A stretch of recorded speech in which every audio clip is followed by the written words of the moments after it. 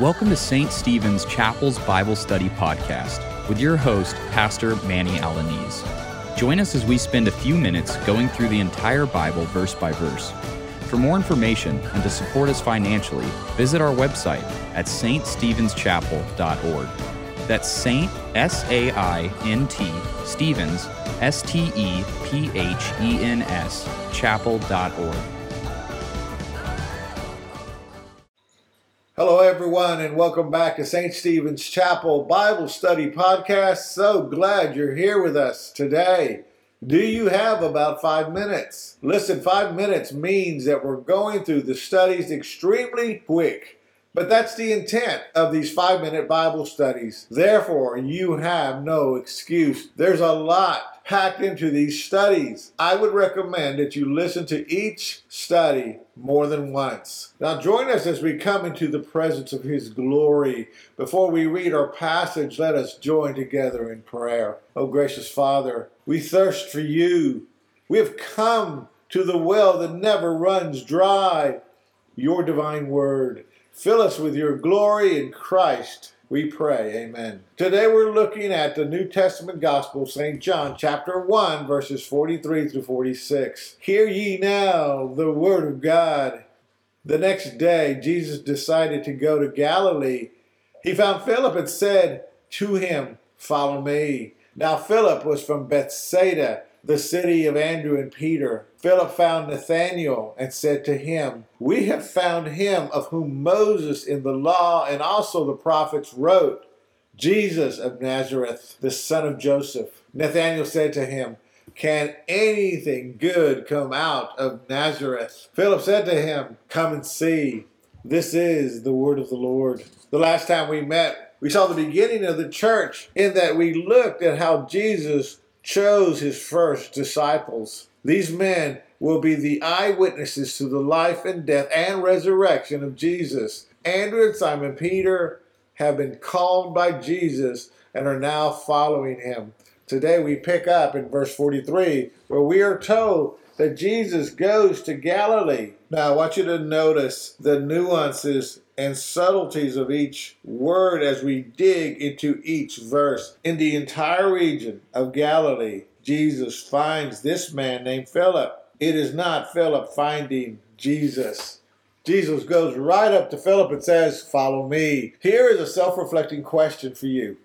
When Jesus goes up to Philip and says, "Follow me," is this a request or a command? When and if the Lord has called you to come to Him, to follow Him, did you hear it as a request or a command? Does self-centered pride make you think that this is a request that hinges on you and how you feel about the call? Or is this call a delightful, irresistible, gracious command from the Almighty, the Creator of heaven and earth, whose word produces His desired intent? It's like when God spoke the universe into being and said, "Let there be light." There had to be light. Creation had to happen. By the efficacy of His command, the universe came into existence. His grand fiat, His divine decree, created all that is seen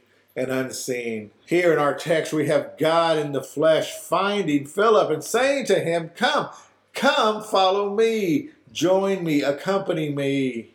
Philip immediately responds.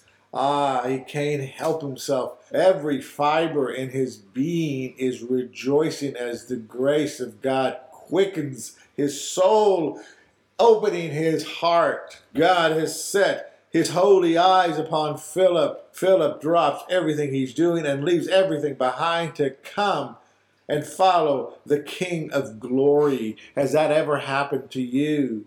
Next, we're told that Philip is from Bethsaida, the same city of Andrew and Peter. This is significant because it shows the graciousness of God and the mighty works that He has done in the city of Bethsaida, even revealing to us how Christ has chosen 3 people from this sinful city to be His apostles.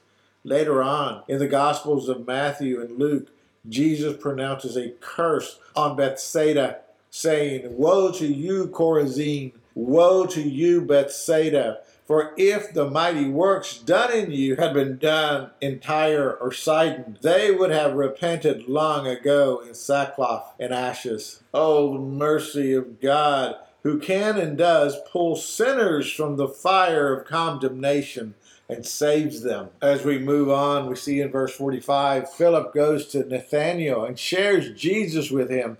In his excitement, Philip announces great news, saying, We have found him of whom Moses in the law and also the prophets wrote, Jesus of Nazareth. Philip is referring to Old Testament scripture, foretelling of the Messiah, the Christ that is to come, has arrived in Jesus. In verse 46, Nathanael responds to Philip by saying, Can anything good come from Nazareth? Now, Nathanael is skeptical about what he's hearing. A prophet from Nazareth of Galilee? He must be thinking to himself, Nazareth is an insignificant, meaningless little village, not even mentioned in the Old Testament. Despite Nathanael's uncertainty and disbelief, Philip says to him, Come and see. Is that not the challenge for all of us? When we're skeptical, uncertain, or doubtful, come and see what the Lord says. Come to God's divine word and see its wisdom and knowledge and hope. Allow the power of the Holy Spirit to guide and lead you to Christ and live. Have you heard the call? Follow Jesus. Allow God to lead you and make changes in your life, for your eternal soul is at stake. Until next time, may the God of hope fill you with all joy and peace in believing. Amen. You have been listening to Manny Alaniz, pastor at St. Stephen's Chapel. For more information and to support us financially, visit our website at ststephenschapel.org. That's Saint, S-A-I-N-T, Stevens, S-T-E-P-H-E-N-S, chapel.org. Now from Manny and the entire St. Stephen's Chapel family, thank you for your prayers.